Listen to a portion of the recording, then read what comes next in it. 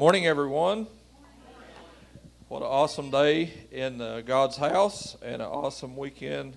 The weather is tapering off on us a little bit. It's becoming a little bit cooler, but God is still with us. Amen. We can suffer through this 40-degree day. Maybe we'll get back to some 50s and 60s to carry on. This is the Mission-Aries series. We are in week 3, as Dusty just alluded to. Last weekend's missions conference. I want to thank everybody for coming out and participating in all the events. It was an awesome time. The missionaries have all responded back to us and just thanked us for serving them and allowing them to rest and allowing them to receive relaxation that they don't normally get. And they just thankful for churches like Bethesda that loves God and loves people. And they just wanted to make sure and let all of you guys know thank you. We do as a church and as pastor, I truly appreciate those of you that open your homes to allow people to stay in and allow missionaries to come and stay in your home. It's a life transforming moment when you get a missionary housed in your home. And one thing to always remember is that that allows the money that we would normally spend to go to a motel or a hotel, and there's none in Lewis County, so we have to send them to either Maysville or Portsmouth. And that money would go to those hotels, but we keep that money and then give it to the missionaries directly. That way it allows their financing to be up rather than spend on the hotel, motel. So appreciate home openers. They just really look forward to coming back. Sister Emily, her word last week was amazing. It inspired me. It caused me to go back and reflect upon my own relationship with Christ. And I was one of the ones in the back that absolutely said that I need to be better about holding a sword and holding the trowel and setting stones and doing work for Jesus, and inspired me. So, missionaries, it's 2 Peter chapter 3, verse 9 is our verse. I want us to go there and look again, 2 Peter chapter 3, verse 9. That's the verse we're using throughout the entire missionary series. And let's get turned there, 2 Peter chapter 3, verse 9. When you have it, please stand as we read this verse in honor to God's Word. Grateful to have the kids up with us today. Feels like when I grew up in church, we didn't have children's church, so we had to be in church service the whole time. And we thank God for our children's church workers. We just did come out of the I Belong series, and we had several individuals come to us and say that they would be willing to work in children's church. We truly appreciate our new people that's coming, that's attending, and that's going to step up to the plate and help with children's church and different things. So we've got different people that said they would help with maintenance of just plethora of different things that they're going to help us with, and we appreciate everybody's help to make Bethesda a better place. But let's read this verse, verse 9. It says, "The Lord is not slack concerning his promise, as some men count slackness, but is long-suffering to usward, not willing that any should perish, but that all should come to repentance." Let's pray.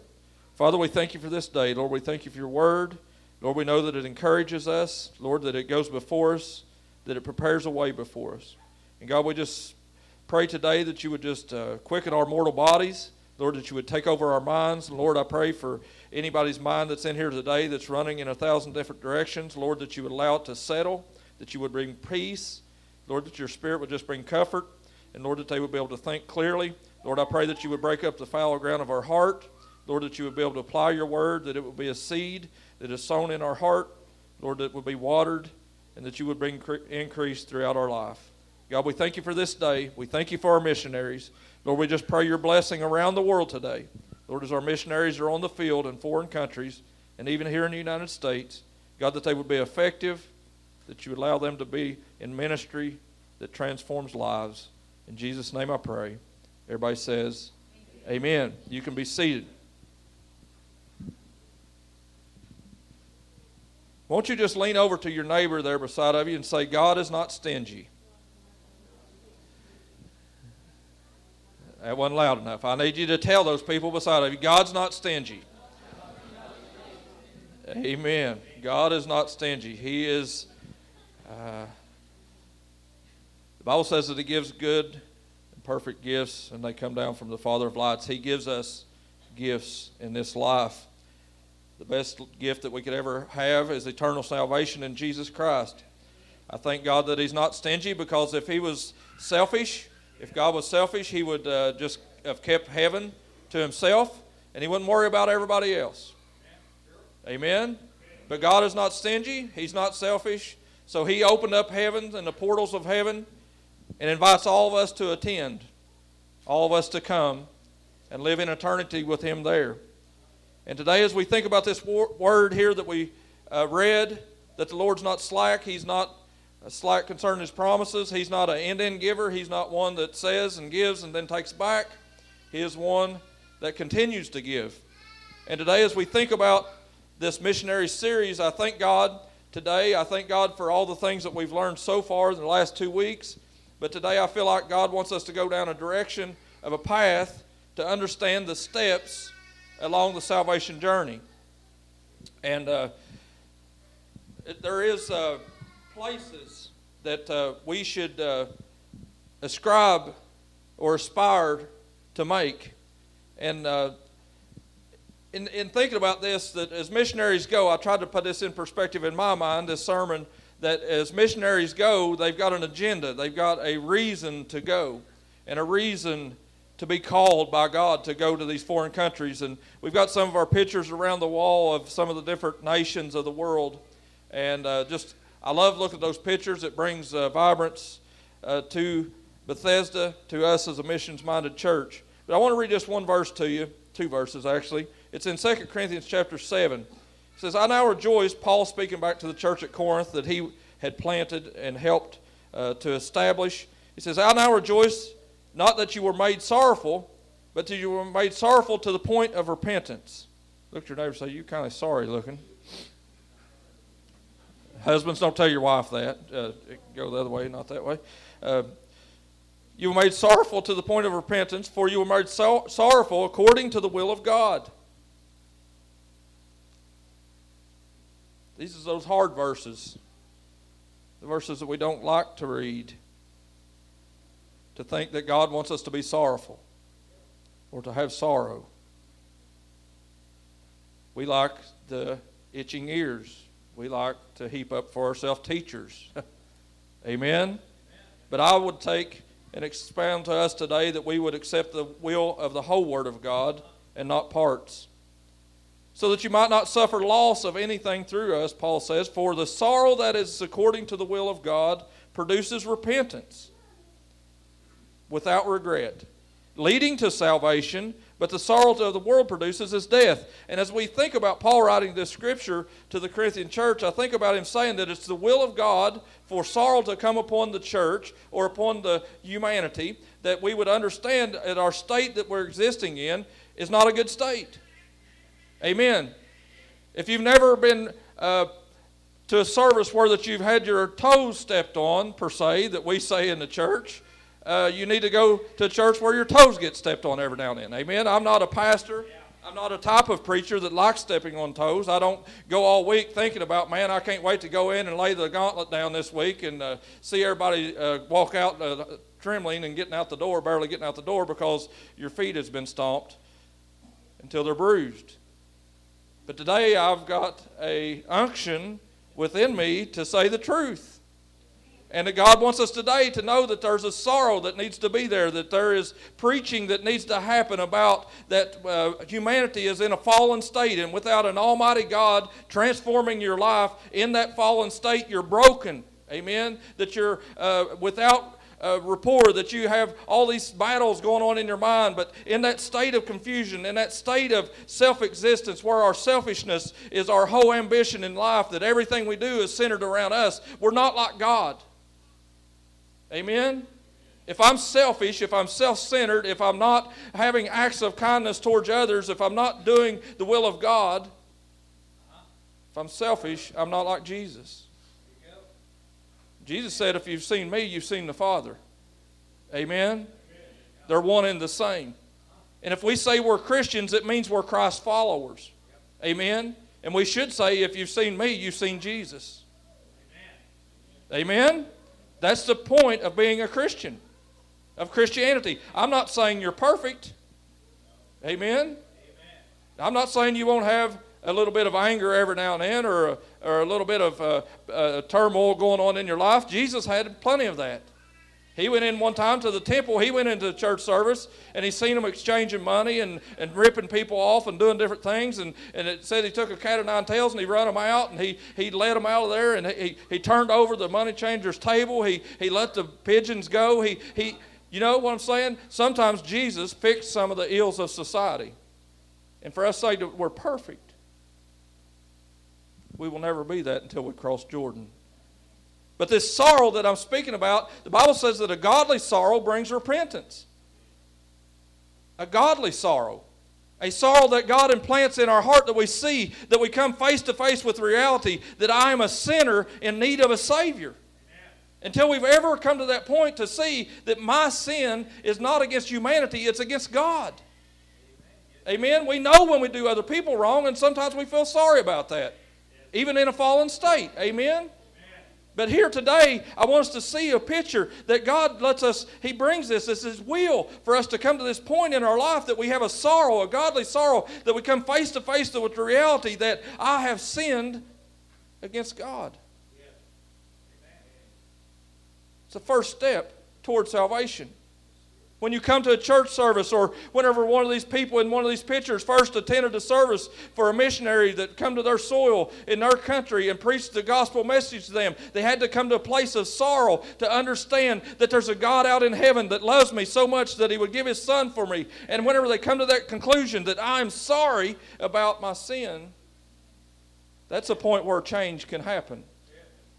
And in this place today, I don't know what state every individual in this room is in, but I know this, that in humanity, we need to be sorry for our sin against God.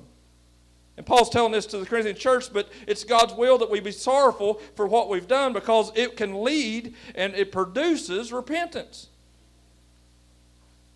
Amen. I need to come to a place of repentance in my life. And what is repentance? It's a willful turning, a mindset, a condition of your mind to where you say, I am no longer going to exist in this state, and I'm looking for a better path. I'm looking for a better future. I'm looking for a hope beyond the scope of this reality that I'm in right now. And with God, that's possible. Life transformation is possible. Amen? The new life that Jesus spoke about to Nicodemus is absolutely possible, that you can be born again. Everybody say born again. That is repentance. At this sorrowful moment, you come to this conclusion, this reality. It's an epiphany in your life, and you say, okay, I see that. I'm sorry about sinning against God, and now I'm going to repent. I'm willfully turning my mind and turning towards God to say, I'm going to follow you. You're going to be the Lord of my life. I need a Savior. I repent. Step 1, sorrow. Step 2, repentance. When you repent, you automatically become saved. Amen. I hope you understand in this place today that everybody in this room needs to be saved. It's an old term that was coined by a lot of the churches through the years, that it's not a word that you hear. It's not verbiage that you hear in a church a lot anymore. It's not a thing that we say about being saved. But I think it's one of those old wells that we need to redig, that the Bible talks about, that we would talk about salvation. And being saved is a reality, that God transforming our life is absolutely possible. So in this place today, I'm talking about salvation. That I've had a godly sorrow about my sin. I've made a willful, mindful decision that I'm going to repent and follow Jesus. And in doing so, it makes me saved. Amen. We're saved in this room today. Is there any saved people here? Amen. There should be a good amen, a thunderous amen in the room. Because if you're saved, it's something to be happy about. Amen. Amen. If you've raised your hand and said, yes, I need salvation, you will receive that salvation. The Bible says, if you ask, you shall receive. Yes. Salvation is a reality. But there are steps along the process. We understand that. Can you see the picture now, that you need a godly sorrow in order to receive this, produce this repentance, which goes forward and makes us saved? Amen. It's steps along the journey. Sometimes people will come to church for a long time, and they'll hear this gospel message over and over again. It becomes clearly a reality in their life, and they understand that they're in a sinful state. And sometimes that takes a year. I've seen that take 6 years. I've seen it take longer than that. I've witnessed my brother go to church with me my whole life growing up. My mom and dad made him go with us. They made me go when I didn't want to go. Amen. When I come back to church, that's right. At least I'll get an amen from Laney if nobody else. Good job, sister. I like it. Yeah. That's what Family Day is all about, getting the kids amen. But my brother, when I come back to Pastor Bethesda in 2010, right? October 2010. September, we came and got installed in October. But we first came back in September, yes. My brother started coming. He wasn't saved. He wasn't sorrowful. He hadn't repented. But he came. And he continued to come. And I would see him sit back in the back with his head down, week after week after week. And sometimes it gets frustrating. You think, is he ever going to hear? I remember one time we had a guest speaker to come, and I went back and put my arm around him. I said, brother, you need to go up front. I could tell that he was being drawn, that God's Spirit was drawing him, that the Father was drawing him to come to salvation. I went and put my arm around him. Brother, you need to go. And he just looked over at me and just crying. I came. Took a long time. And I seen God working in his life, praying for him, watching Mom pray for him, watching people in the church pray for my brother. All of a sudden, different things begin to happen in his life. The world comes crumbling out from underneath his feet. And on a midweek night, he come home from work, nowhere else to go, don't know what else to say, and comes pulling up my driveway and walks and beats on our door. And he hadn't been in my house 2 times probably. And he comes through the door and he sits down and he just sits there and tears hitting the floor. He says, I don't even know what to say. I don't even know how to pray. But I know one thing. I'm making a willful transition in my mind right now. I think a godly sorrow had hit him. I think repentance was at that moment in his life where he made a decision. I got to go to my brother's house, my little brother of all things. And he comes pulling up my driveway and he sits there and he said, I don't even know how to pray. So I led him through the sinner's prayer. He prayed it. I said, now you got to call Mom. Hallelujah. You got to call Mom. He got on the phone. I dialed it for him. He couldn't even see the phone. He was just snot flying. It was awesome. It's salvation. Amen. I love it. It's the glory when the stock goes to flying. It makes my ears just tear up right now even thinking about my brother being saved, Ernie. Amen. That he's going to go to heaven with me forever. Oh, it's exciting, church. So here we go, and my brother calls my mom and says, Mom, I just got saved. Woo! What do you mean? And I hear her on the other end, what do you mean? She's come to church for 40 years, and here it is. My brother's saying, I got saved. Well, what do you mean? It means you got saved. Amen. We ought to know what that means. I love it. It's steps along that journey, and some journeys are longer than others. I've witnessed people come to church sometimes for 2 weeks. In the 3rd week they come, hearing the gospel message, hearing a message preached, that they'll raise their hand and say, Pastor, pray for me because I want to be saved. I'm ready to repent. I've got a godly sorrow that's leading to repentance, and in that repentance I want to be saved. I'm making a willful transition in my mind to go towards God. That's an awesome thing.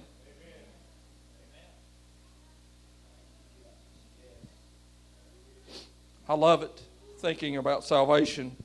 And when we're talking about missionaries, missionaries is all about salvation. When you hear missionaries, they tell stories about going and reaching unreached people groups. And we sent a message out a few weeks ago, I did, to several people in the church and shared the video with you about the end of the spear and how those missionaries down in Ecuador flew that plane in there, landed on that beach, was speared to death by these people, his tribe up in the jungles of down in there in Ecuador. And when they got speared to death, they had a gun with them. They could have killed and shot their way out. They could have fought back, and they didn't. And the reason they didn't, they said, because the gospel message is worth me laying down my life. Everybody say, that's pretty selfless. Amen. I'm selfish, that's selfless. I need a godly sorrow about my selfishness. I pray that happens in this place today, that God will break up our hardened hearts, that He would give us a burden for Mozambique. Amen. For India, for Thailand, all these different ones around the room. That it would be a reality that there are unreached people groups still today. But this guy that took the spear that killed the one Jim that killed him, that stabbed him through the heart with a spear, this tribesman, he had no idea of godly sorrow. He had never heard a gospel message. All he knew was the lineage that he grew up with, that generation after generation, that if somebody kills you, you kill them, and if you're afraid, you kill somebody. That's just what you do. That was the norm in their society. It was culture. He'd never knew anything about godly sorrow. Winds up the aunt of this young man, goes back and ends up getting into this culture, getting in because it was a woman. They wouldn't kill her like they did the men that come down to reach them. So the woman goes in, and when the woman goes in, she starts teaching them about the trail, about the path, about the carvings on the tree that the Spirit had left for them to follow this pathway of Jesus. And it taught them about a godly sorrow. What was his name? Umbe or something like that. They say I can't talk English. I ain't even gonna try to talk like them. I think it's Umbe, the way they say it. He comes to this epiphany. I should be sorrowful about taking another man's life. And godly sorrow hit his heart, and he repented. And in his repentance, he becomes saved. And then the next thing you know, look at us today. What is it for us? We have a godly sorrow. We repent. Now we're saved. Now what? Everybody say, now what? Now what? Amen. That's the point where you go down to the creek, you go down to the river, you go down here and get the wash tub down here in the middle of the winter that my brother got on January 1st. And what better way to bring in the new year than to be dunking my brother in the water and bring him back out resurrected with Jesus Christ. Amen. It was the most awesome experience to be able to baptize my older brother. It was awesome. And so many people in this room have been able to experience that and watch Leslie love on Cindy and Michelle and all them and watch her take them out in the water and Leslie be the one to baptize them. There's nothing in Scripture that says that I have to do all the baptizing. If you win somebody, I'm going to put you in the water with them so that you can baptize them. That's your job. Amen. The Bible said that there's a lot of people who wasn't baptized by Jesus. His disciples baptized people. I think church people ought to baptize people. Scriptural. Amen.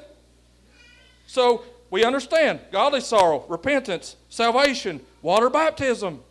Isn't this an awesome transition along this journey of life? But we get to that point, a lot of times Christians, some people have been in church for years and years and generations and decade after decade, and they've been saved for so long, and they've been along this pathway, and once they get to water baptism, they just stop. It's enough. And they don't ever come to this epiphany to say that there's more to Christianity than just this walk that I'm walking. That there's more to God than what I've already experienced. And church, I'm here to tell you today, there's so much more to God. It's endless. You can't get to the end of God, and you never will here on this earth. If you will keep seeking God, you will keep finding God. It's called discipleship. And I love it that so many writers today are writing in books to say that people are getting saved, and we allow them to just say, well, water baptism don't really save you. You're saved by faith, grace through faith, and we believe that. Amen. But Jesus said, go baptize them. Go make disciples of all the nations, baptizing them in the name of the Father, Son, and Holy Spirit. And everybody says, well, what about the thief on the cross? Well, hallelujah, he died in 2 hours. You want to die in 2 hours?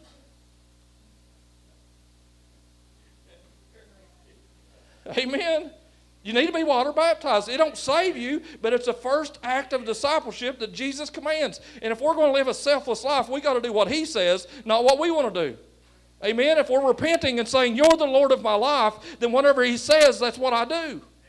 Amen. It's a life that I live is now not my own. I was bought with a price, amen, that I couldn't pay. That's who I am. I'm in Jesus Christ today and living a life, the blessed life. Paul says sorrow comes, brings repentance, gets you saved. Then you need water baptism. There's more, and the church has been seeking for this for a long, long time. And you go back and study John Wesley. You can study D.L. Moody, you can study Billy Sunday. You just go through and study preachers after preachers after preachers that have preached through the years, that sought God, that got to a place in their life where that they said that I've not arrived. I need more. I don't know about you in this room today, but I hope and pray that during this missions-minded sermon that we're in here, in this series that we're in, that somehow, an epiphany in a moment right here, you can say, I've been saved for 30 years, and I've been stuck ever since I've been baptized. And today, I want to seek God more. I want to go farther. I want to step on out and walk on water the way Peter did. I want to see the miracles that Jesus saw. I want more of God. Is there anybody in this room today that say, there is a lot more of God than there is of me, and I need Him? Amen. I trust Him with my life. It's people of the Spirit. Missionaries are awesome. I love them because they're selfless. They're not like us. And I say that in reality. Assemblies of God is not a denomination. Let me say it again. The Assemblies of God is not a denomination. So whenever you're out there on the street and somebody comes up to you, what kind of church you go to? I go to Bethesda. What denomination's that? Not one. What? That's what they're going to do to you. What? Yeah, we're not one. Why? Because we don't want to be one. Everybody else's denomination, we want to be what this says. Amen? I want this. I don't want denomination. I want this. I don't want other people's thoughts. I want this. Because this establishes my goings. This is the light that will lead me in the path of righteousness. This is what I need. Amen. It's the Word of God. The Bible says stand upon it. And in doing it, you will be able to stand to anything with this. Ephesians, it tells us that the Word of God,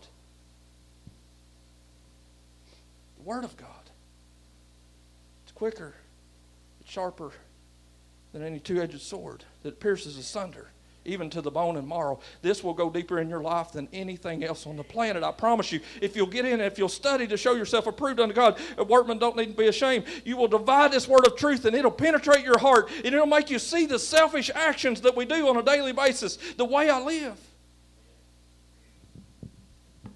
I really believe that. I've been water baptized, and I was at the beginning, and I'll tell you my baptism story real quick. I got saved at church. It was in October. They done a baptism service in the church and had a baptistry back there and all that stuff at Racing where I went. And I went that night, and they was doing a baptism service, and I knew growing up that baptism is what you need to do.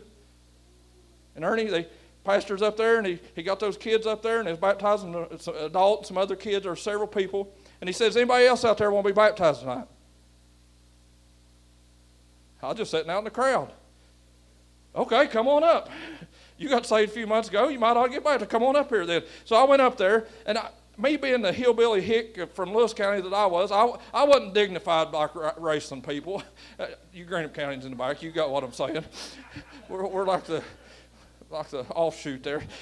So I went up there, and Sister Francis, I love Sister Francis, the lady up at Racing Church, they was in there, and they had these big white robes. If you get baptized in Lewis County, you just walk out in the creek, and you get dunked and come up, and that's what I'd saw all my life, right?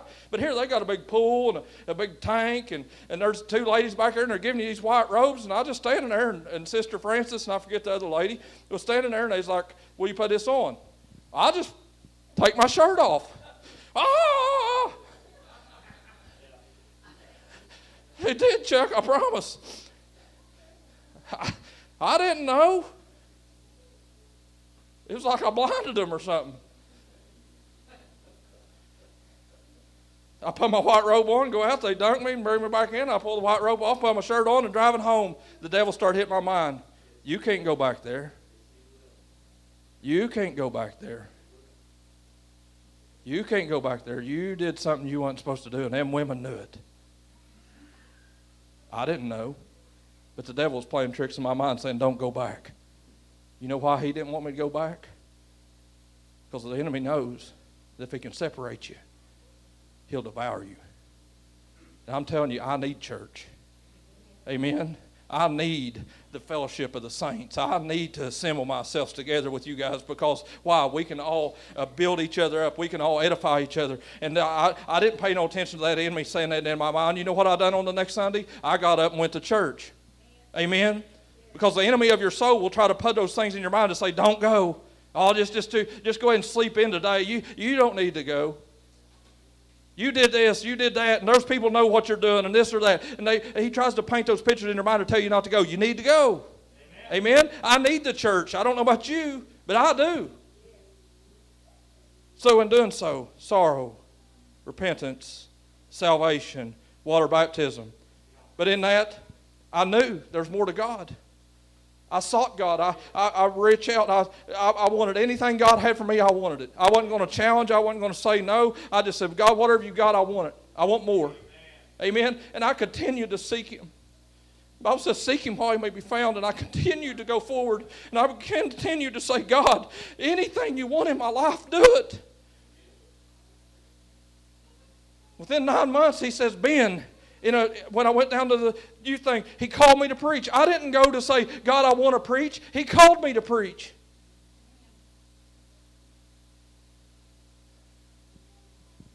When we put ourselves on the altar, God will use us. When you place your life in God's hand, I promise you, He will use you.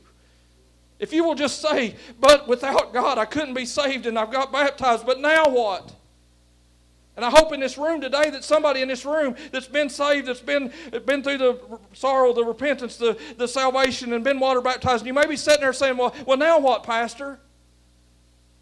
And it's just like that on the foreign soil. What does a missionary do? They go and they tell people about Jesus. They tell them about the sin that they're in. They get sorry. They repent. They get saved. They water baptize them. Then everybody standing around saying, well, now what?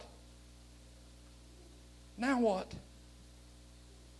It's called discipleship. It's called following Jesus. It's called studying His Word. And that discipleship is a continual thing. And if you want to grow in God, I'm telling you today, it is absolutely possible to get more in God. I don't care if you've been saved. Sister Garth has been saved for a long, long time. She planted Bethesda. She's pastored this church before. And in doing so, she's come a long way with God, but there's still more. I promise you, Sister Garth, there's still more. You'll never get to that epiphany moment where it's just all over and now you've arrived. Kind of like Paul.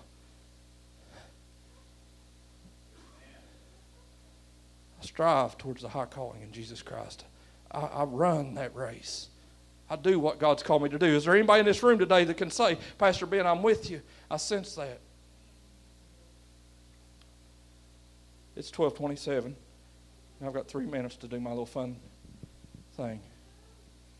Because we've got to tell a story, right? Stories tell that are awesome. So I've got to pick somebody here. I don't know who can get about the right. Did anybody graduate in 1984? Who graduated close to 1984? Anybody? Uh-oh, there's 2 of them. Well, Chuck, I'm going to pick on you just because I can. Come on up. Let's get Chuck up here. Let's get Chuck up front and center. What year did you graduate? 83. Oh, this is super close. This is so close. This is going to be awesome. So here's Chuck. You want to look up on the screen? You might need to look up here. That's a 1984. It's pretty awesome looking. I don't know about you, but I kind of like it. Yeah. So just imagine this, that Chuck at age 12, and let's pledge you at 1980 so we can just pledge you at 1984, even though you graduated in 83. Okay, 1980, you know, he's got friends. He's 12 years old, and some of his friends are turning 16. Maybe they're older than you out in the town there, and you know them. And they're getting cars. They're getting like a 79 TA, and they're driving around town and sporting and going. And you're like, man, that's cool. Right? That's the picture, right? That's cool. I can't wait till the day I turn 16. Because the day I turn 16, I'm going to go down to the courthouse, and I'm going to apply for something. Well, you got to get something else before that. Okay, permit. I'm not going to give you my credit card. Okay. So there's your permit, sir. He's come. He's turned 16. It's 1984. He comes down and gets his permit, right? So he's got this permit. And he's allowed to drive, but he's got to have somebody else with him. All right? This is like somebody inviting you to come to church, and you just go with them. Right? You ain't really driving yet. You ain't allowed to go anywhere on your own. You're just kind of coming, right? Somebody's invited you. So here you are, you got a permit. 6 months. So you get to go around and drive around. Maybe one of your older friends goes with you, and he's allowed to let you drive, and you're driving around trying to learn how. And you're driving their car, and hopefully you don't wreck it. Amen? So here he goes driving around, and he's doing this, and he's dreaming this whole time, man, I can't wait till I get my driver's license, right? And he goes 6 months, and he goes down and applies, and he gets himself, oh, that's my debit card, I ain't doing that. Okay, let's go over here. Now, 6 months, you're going to go down to the courthouse, and you're going to get in the car with a cop, and he's going to test you, and you're going to pass, so there you go. Now you got a driver's license, right? He had a permit, now he's got a license. Now he's saved. Amen. So he went from just coming with somebody else to actually he's allowed to go wherever he wants and drive just like he wants to. He's saved on his own. Now, because somebody else sees him out there, maybe it's somebody downtown just feels sorry for old Chuck. They see him out there and helping other people and doing this, and some rich guy down the road just feels sorry for Chuck, and they're like, man, he's an awesome dude, and I'm rich, and I got too much money and don't know what to do with it, and they buy him this 1984 Mustang and bring it up and say, here, Chuck, you've got your license. You deserve this. Never happened. You would have done cartwheels, I assure you. It would have been on. I can imagine Chuck sporting around there, you know. So, yeah, for sure. Driving around, like, yeah. But here he is, and he's got this car now. So now, this is like water baptism. You got the car. Now you're the real deal. You're a driver. You got a car. But now you're sitting there in this car, and you leave it in the driveway, and you're afraid to go anywhere in it because you don't know how the engine works. You don't know if the crankshaft is connected to the camshaft, or if the camshaft's what drives the transmission, or if it's what does the rear end. Or you don't understand what everything else. And you turn the windshield wipers on. You know they work, but you don't know how. And you just always all these tricks in your mind of, well, I can't really go anywhere because I don't know everything about this car. This is Christians. The reason they won't witness to their friends or their co-workers or anybody else because they're afraid they don't know all the Bible. Amen? And then sitting there, but now Chuck's afraid to go out. He's afraid to go out and truly drive, so he just goes out in the driveway and sits in it and sits there and maybe every now and then start the car up and rev the motor, and, you know, loud exhaust and listen to the turbo whine or something. And he's really having a good time just sitting there in the driveway, but he never really goes anywhere. Never travels. This is like most Christians. And I'm saying most because I'm included. A lot of times I can sit there and rev it up and make all kinds of noise I want, but in reality, I'm not really reaching out and touching people that I need to touch the way God tells me to be a missionary. We're all missionaries. The missionaries tell us every time they come, we're all missionaries. You're missionaries to Lewis County, Greenup County, the surrounding counties. Ernie lives so close to Boyd County, he needs to be in Boyd County too. Amen. But we all just sit in our driveway looking at our pretty car in our own salvation baptism moment and worried about because we don't know everything about it. The reason we can't say nothing to nobody else. But what we need to understand is that is awesome. And if you just tell everybody how awesome that is, there's other people say, man, if somebody give him a car, maybe somebody will give me a car. Amen? If you want to be a missionary, just tell your story. You can tell the story about Jesus to the best of your ability. We all know John 3:16, right? That's pretty much engrafted in our hearts in America.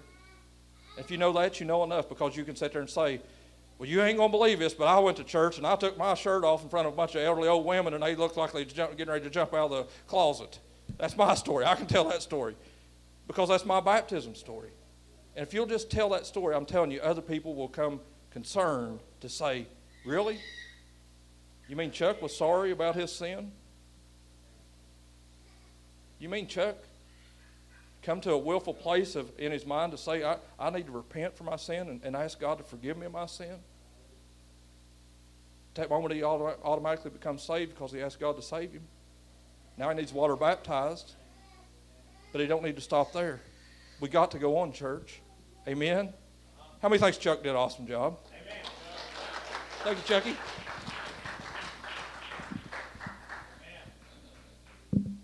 Hopefully that's a picture in your mind that will help us be there to know the now what. And I don't know about you, but I'm tired of sitting in the driveway. Is there anybody else in this room that say, I'm tired of being selfish with my salvation? I'm tired of sitting on the fence. Thus, if you'll come play There is a place in Revelations that says that John the Apostle, the Revelator, was writing back to the church, and he talked about a church in Revelation chapter 3 that said that there's a church called Laodicea, and that church, Laodicea, was neither hot nor cold. It was just lukewarm. We can't live in that in our Christianity. We can't live in this place of idleness because we'll become stagnant. And have you ever been around a stagnant pool of water? Just a pond that never collects any more rain and it just becomes algae-ridden, just nasty. But go down and look at a creek. It's continually flowing. There's always life. I'm here to tell you today, don't be a pool. It just says, I got baptized. And it's cool. And I'm going to sit on it for myself and be selfish with it because God has done way too much in your life for you to be quiet. Amen? Won't you stand with me? James chapter 4 says this, whereas you do not know what will happen tomorrow, for what is your life? It is even a vapor that appears for a little time and then vanishes away.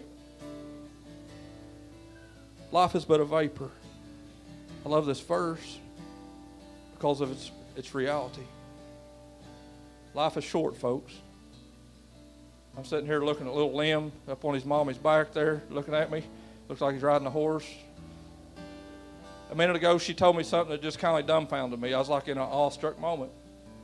His big brother, watch him, Brantley. When we do handshaking, he hits everybody in the room. He won't quit till he's done.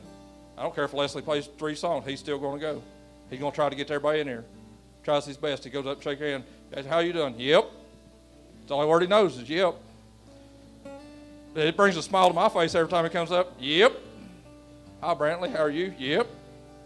Now, little Lim today, I was walking through and I was shaking everybody's hand, and I come by and little Lim was standing there beside his mom, and I shook his dad's hand and I shook his mom's hand, and I thought, well, Lim's not old enough yet, and I just kind of stand there and he stuck his hand up. Look at him, that little guy right there, stuck his hand up. And I stuck my hand out and shook his hand. And she told me, she said, if you raise them in church, they know what to do. It hit me like a ton of bricks.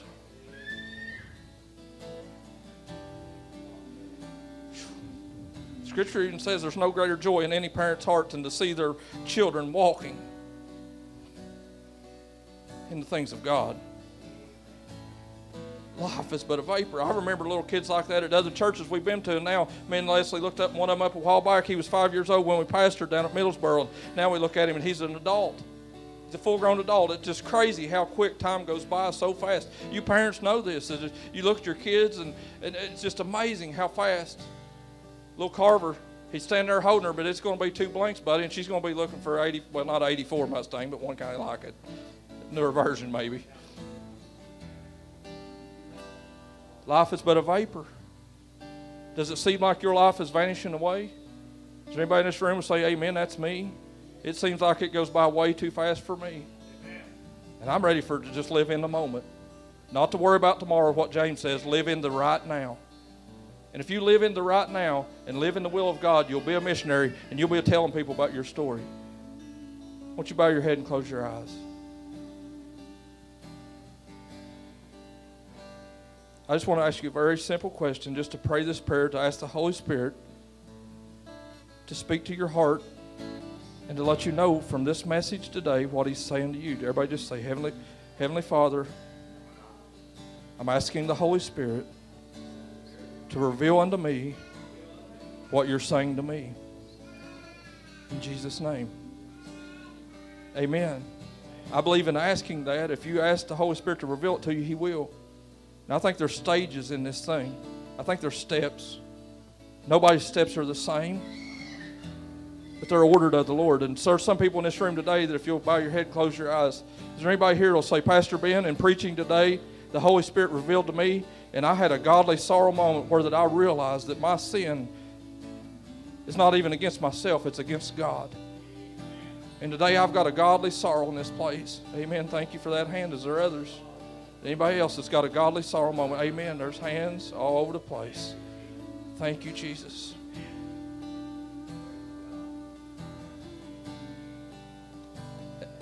And in saying that, now you take the next step. What's the next step? It's repentance. It's basically just asking Jesus to forgive you for those sins, that godly sorrow that you feel, that you want something done about it, and you're asking Jesus to forgive you of your sins. Is there anybody here who will say, Pastor Ben, that's me. I've got that godly sorrow, and I want my sins to be washed away today by the blood of Jesus Christ. I want to walk out of this place with a new robe, a white robe of righteousness. I'm going to walk out of here changed today. Thank you for that, hands. There are others. There are others of you raised your hand. There's a lot more. Amen. They're still coming. Anybody else saying, I'm walking out of here saved today? Amen. I'm repenting and I'm walking out saved. Amen. Thank you for that hand. If you've done those 3 steps, you know the next step is water baptism. So get with somebody real soon.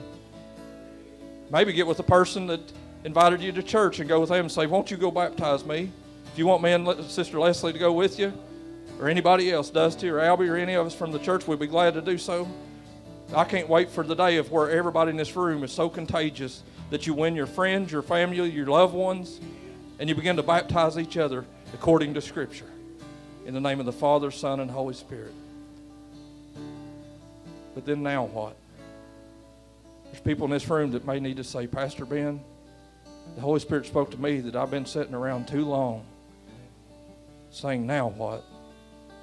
And this message today was for me. And I'm ready for the will of God. Is there anybody here that will say, that's me? I'm the now what? Amen. There's a hand coming up. There's 2. There are 3. Amen. Any others will say, now what? I'm tired of sitting in the driveway, just revving the engine. I'm ready to go. God's calling's upon your life. I want to pray for everybody in this room today. And I want us all to pray this prayer together, because there's some people in this room that said that they want to repent, they want saved today, and they're going to ask Jesus to come in their heart, and I want us to all do it with them together so that they won't be alone, because we're a church that builds each other up. Everybody in this room say, Heavenly Father, I come to you in Jesus' name. I'm asking you, forgive me for my sins, for my faults, for my failures, for my shortcomings. Help me to live the life that you want me to live. Sanctify me today in this moment. In Jesus' name I pray. Amen.